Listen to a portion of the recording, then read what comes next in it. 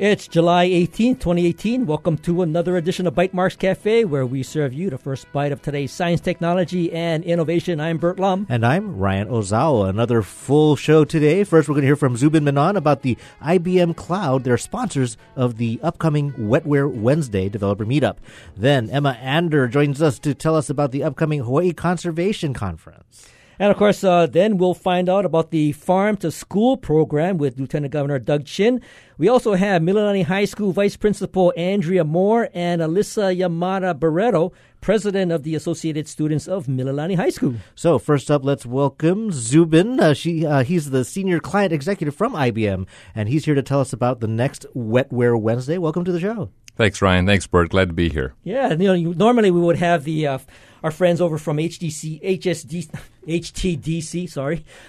but we thought we'd change it up and have the subject matter expert about IBM Cloud tell us about what is Wetware Wednesday all about this week. I don't know if I'm the subject matter expert, but happy to tell you a little more. So, we've got tomorrow, 6 p.m. at Medici's, we've got Sanjay Joshi. He's one of our top IBM Cloud architects. He's flying in. He's going to be talking about and demonstrating IBM Cloud Private. Now, okay, so just for the sake of people like me who need to better understand what exactly is the cloud, could you explain it? Happy to, Bert. They say there's, no new things. It's old things that become new. The cloud is a way where you've consolidated infrastructure, software, hardware, services. You buy by the drink for all these things. You simplify environments for IT. You increase collaboration, and you take advantage of scale. Now, in terms of the actual infrastructure, these could be just a network of computers that are located, whether they're in data centers or they're located on the mainland or in Hawaii. That constitutes the cloud. You got it. And, a lot of cloud providers out there, it's one solution to fit all needs. It's public cloud, no matter what the question is. IBM's perspective, we've got governments, healthcare, airlines. And from our experience worldwide, chances are you're going to need a bit of everything. Some on-prem, some workloads in a public cloud, and some in somewhere in between in a hybrid model. And that's really what you're going to see at Wetware Wednesday. Mm-hmm. Now, I do want to clarify. So Wetware Wednesday will be taking place on the 25th, the Wednesday, next Wednesday, not tomorrow specifically, at Medici's in Manoa. So for your hope when you're presenting to a group of developers as well as people who are, startup entrepreneurs and trying to think about ways that they're going to build their next idea, how do you make that case from that high concept of what a cloud is to somebody who just wants to make something? You got it. And, let's take that in two pieces. So you've got a lot of legacy applications sitting in different places. We're saying, hey, here's a platform that you can use. It's very open source friendly. IBM's one of the largest contributors to the open source community. Mm-hmm. You can build and modernize legacy apps. You can build brand new web scale apps, web services based apps.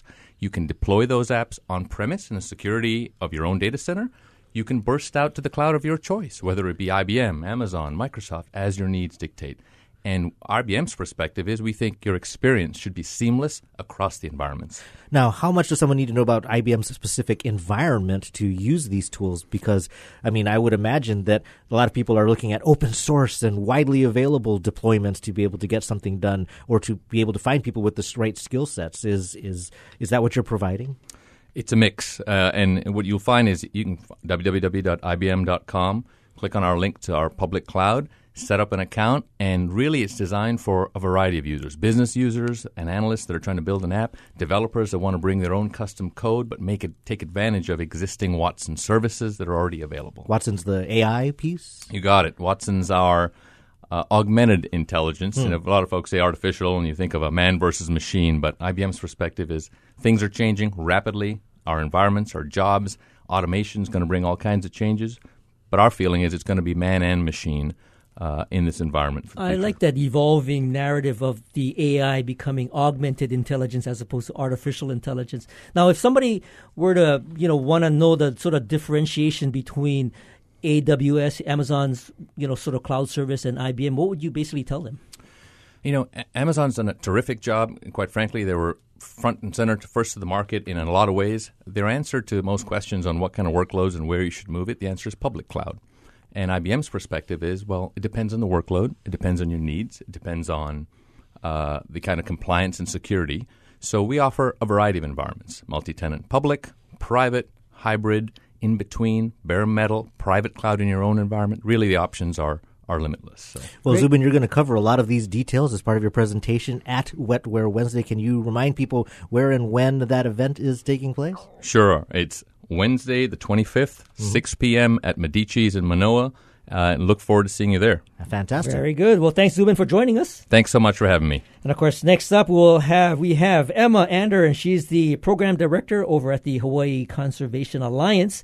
And she's going to tell us about the Hawaii Conservation Conference coming up. Welcome to the show, Emma. Thanks so much for having me. Now, this is an annual event, and tell us, how many years has this conference been going on? This year is our 25th year. 25th? So, yeah. Wow. And how many years have you been involved with actually kind of organizing this? So I've actually only been working with the Alliance for a little over a year and a half, so almost 2 years this year. This will be my second conference working behind the scenes. But I'm really fortunate to have been an attendee for the 8 years prior. So. Well, speaking of attendees, what is the constituency of the Hawaii Conservation Conference? So we get over 1,000 folks, mostly from around Hawaii, a few from across the Pacific and even as far as the mainland. But the focus is really Hawaii environment, conservation, natural resource management, and cutting-edge science, of course, in those fields. So as the program director, what sort of special things have you incorporated in this year's conference? Well, we're really excited to have Dr. Fikret Berkes coming all the way from University of Manitoba in Canada, and he's going to be our opening keynote speaker.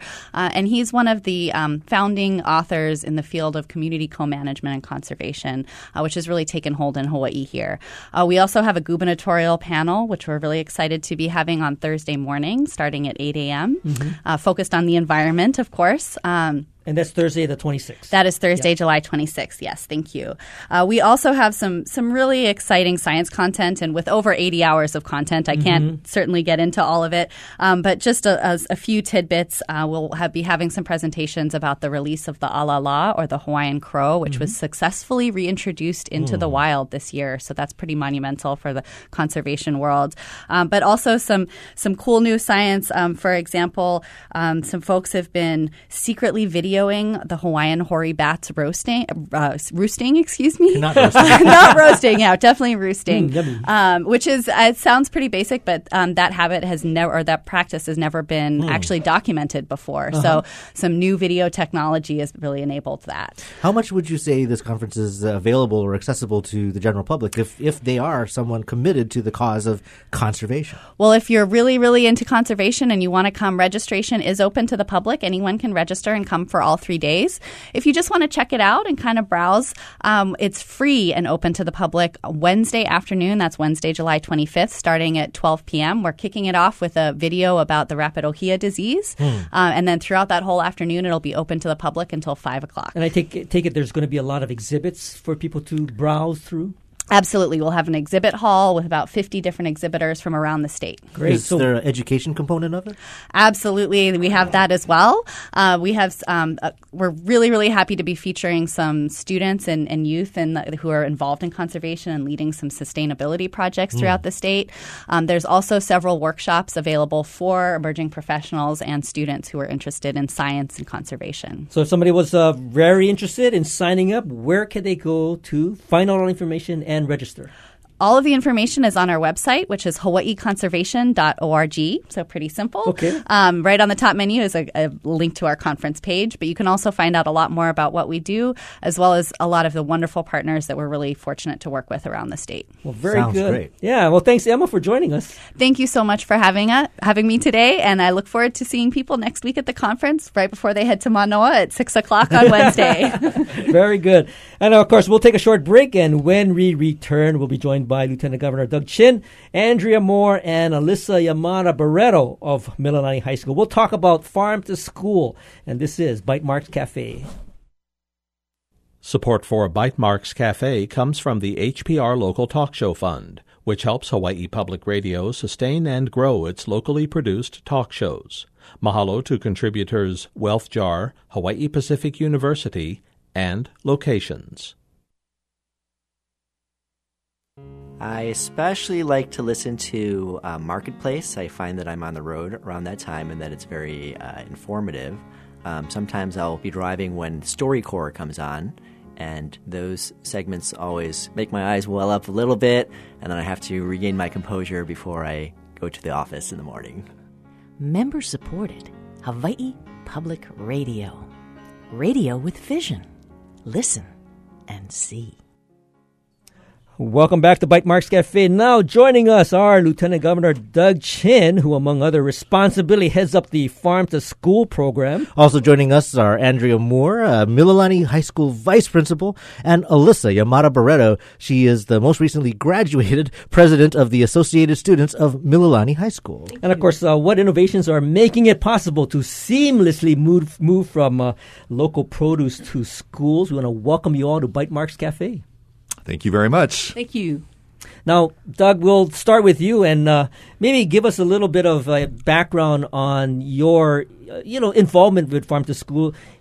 Becoming Lieutenant Governor, this was probably one of many other programs that you've gotten involved in. But I was very, very impressed by the sort of informational briefing that took place at the Capitol. And the ecosystem that's out there was like amazing. Tell us, what's a little bit of history of Farm to School?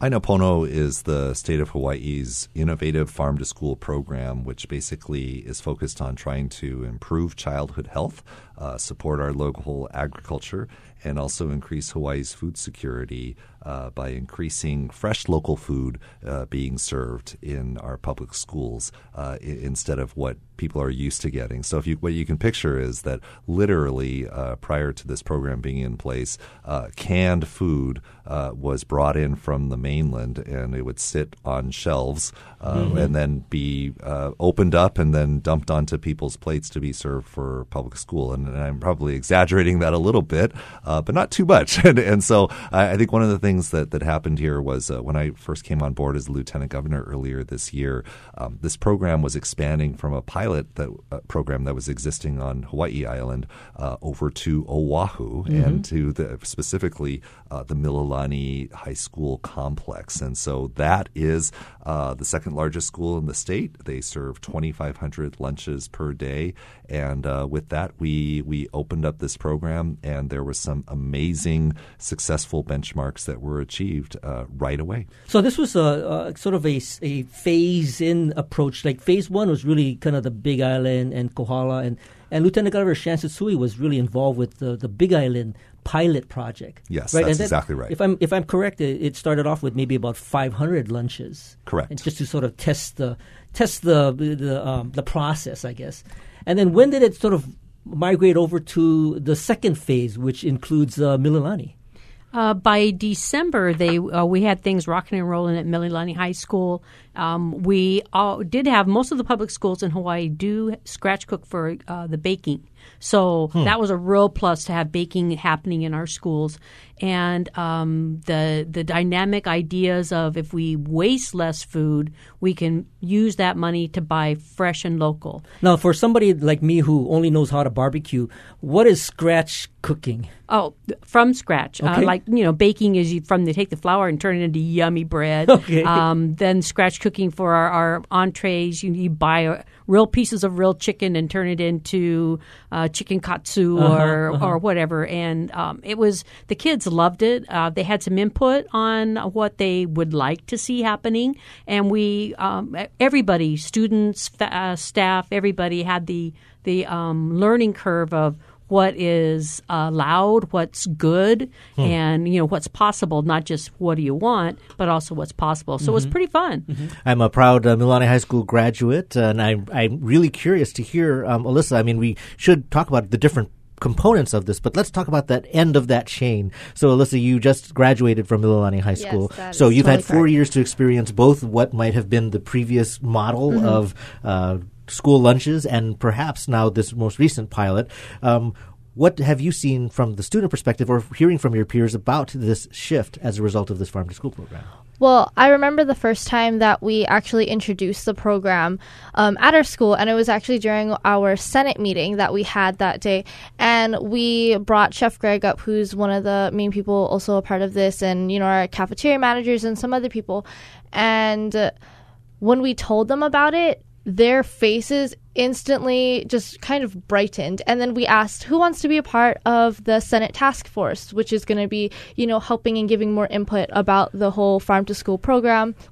And literally we have about maybe 140 senators, and there was a bunch of them that just automatically lifted their hands up, raising their hands. They wanted to all sign up and help and be a part of it any way that they could. And being a part of, well, I've actually been a senator since my freshman year. So 4 years of being a senator, and I've never seen our senators that excited about something. And improving our school lunches has always been something that has been a topic in our meetings. And the fact that they are now being listened to, they're now being heard, was something that they were all so excited about. I'm sure I can imagine it's hard to sometimes get volunteers for a task force, so to get that enthusiastic response is significant. What can you tell us about the food?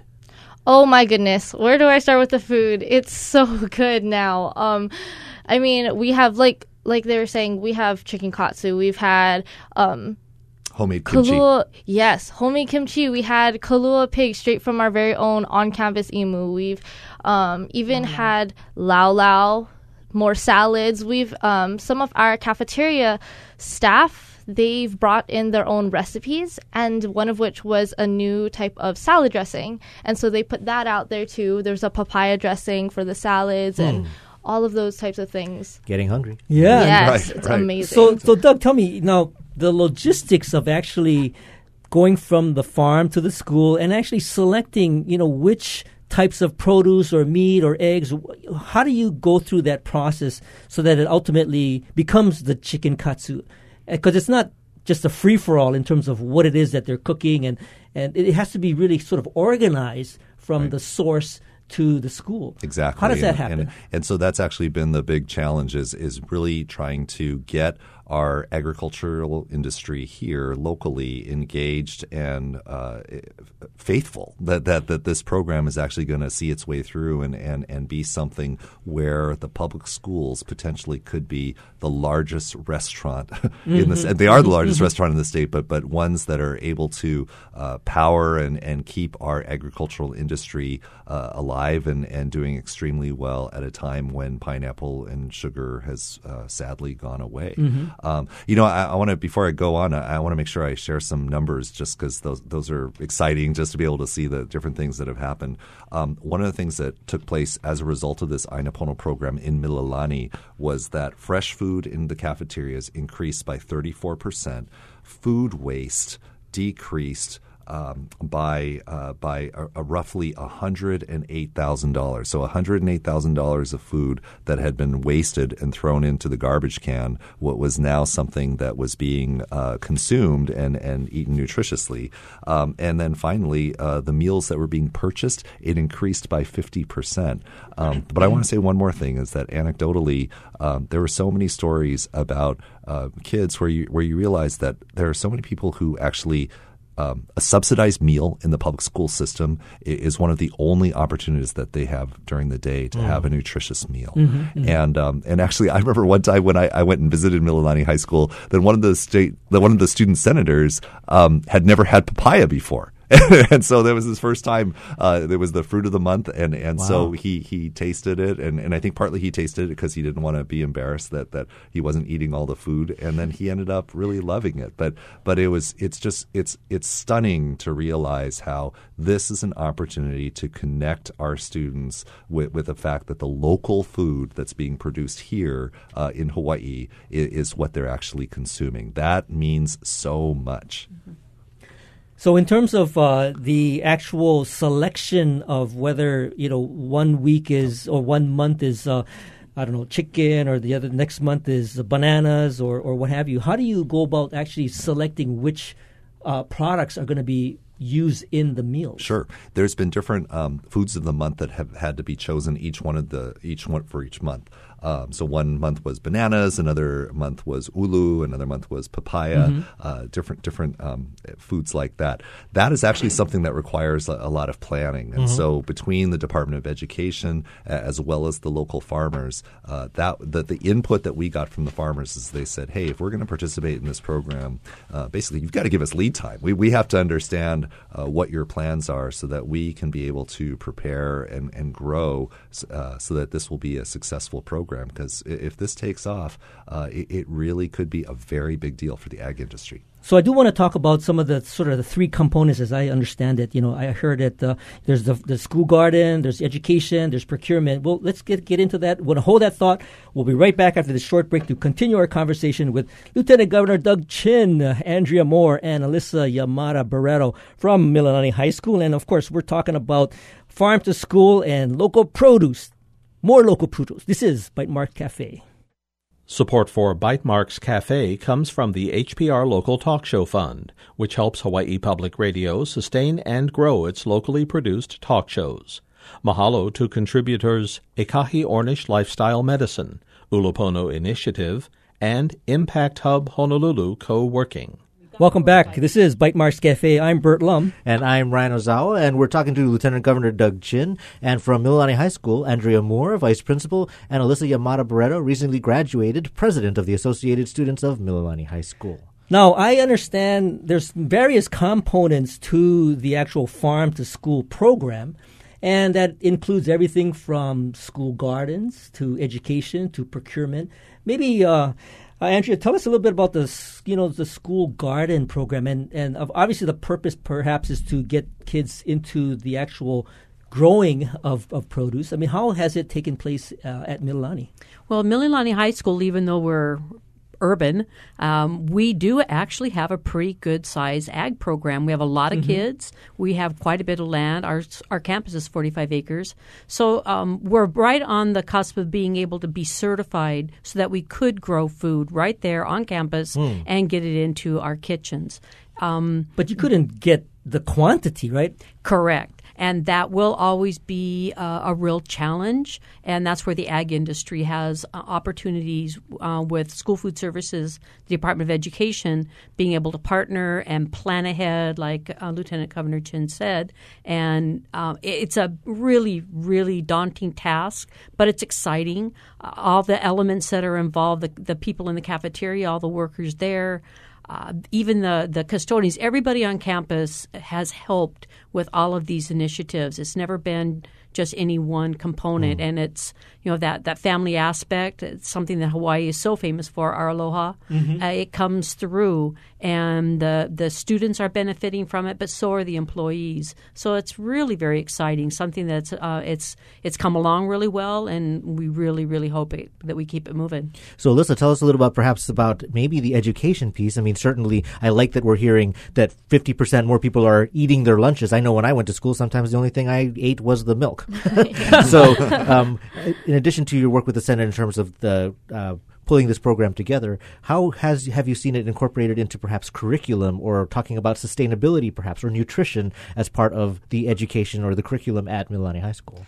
Yeah, so our science classes have actually helped with the waste audits at our school. We've had our broadcast journalism help to advertise and promote it across our campus, so like doing our morning bulletin and putting up flyers, things like that. We've also had our culinary team, and they've been able to work with the cafeteria and talk about the menu and the ingredients to use, and really dive in to the actual cafeteria. We've had students that have worked in the cafeteria as well to help provide the lunches as well. So, and as a sort of advocate, what did you call yourself? An advocate for the Farm to School program? Yeah, like an ambassador. Ambassador. For it. Are there multiple ambassadors? At Mililani? Yeah, so that's basically what the Senate Task Force is. We're the ones that have been able to see it firsthand and really like try the foods, taste test it, and it's super cool because some of the Senate Task Force has even been able to go to the Capitol, and we actually went door to door to every legislator at the Capitol and told them about the Farm to School initiative, and really were able to talk to them about it if they had questions, or just ask them for support if they weren't already supporting it, and thank them if they were. And then as an ambassador, are you also talking to the other parts of the Mililani complex, like the middle school and elementary school? Yes, we've been able to talk to them a little bit. Uka and Waiana, those two elementary schools already have eaten the food from, this initiative already. So we've been in contact a little bit with them. I don't know. Absolutely. add? Yeah, and we also have a lot of opportunities to share the success of what's going on. Our cafeteria people talk to cafeteria people from other kitchens, and we get a lot of questions, a lot of give and take, and that idea that it worked. It can work, and they have to work a little harder, a whole lot smarter, but they stepped up to it, and they're fabulous. If you go in there at 6:15 in the morning, they're doing their warm-up exercises.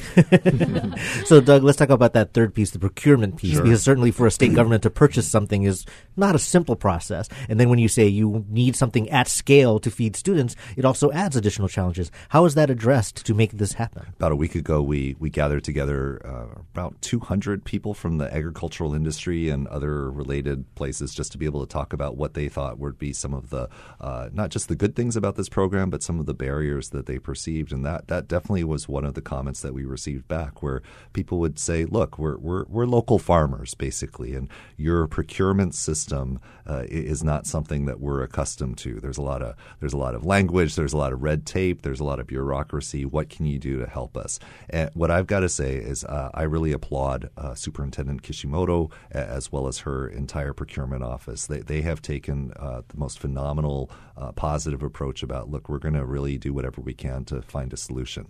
And I've got to say, even on the legal side, we've tried to do everything we could to make this a successful program. One of the last things I did when I was the Attorney General was there was a hiccup that came up where somebody in the procurement office said that, look, what we're doing when we're making these purchases, it's not following our code. And so I put on my legal hat and tried to think about, let's find an exemption to be able to make this work. Because bottom line, as a matter of policy, this is an opportunity to be able to bring back and really to give the agricultural industry a great leg to stand on. Now, Doug, I'm going to put you on the spot here and ask you, since this is a tech show, do you see any potential technologies that would help streamline some process or make data gathering more easy or have some way of better facilitating the farm-to-school program? Oh, absolutely. And I think especially when it comes to the contractual process, one of the things that people said is they had a hard time understanding when is the bids going to be available, when can we compete in this, and how can we be part of this process. And so being able to provide that kind of service to either the state or to the farmers, that's an opportunity. Mm-hmm. All right. Well, and I guess real quick, where can people find out more information about Farm to School? Oh, absolutely. Check on hawaiipublicschools.org. And if you can't find it by clicking around, just type in either Ainapono or Farm to School. And very quickly, Alyssa, where are you going to study?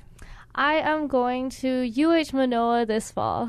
All right. Very good. Very Fantastic. good. Of course, Lieutenant Governor Doug Chin, he leads the Farm to School program, and in his spare time, he's running for Congress.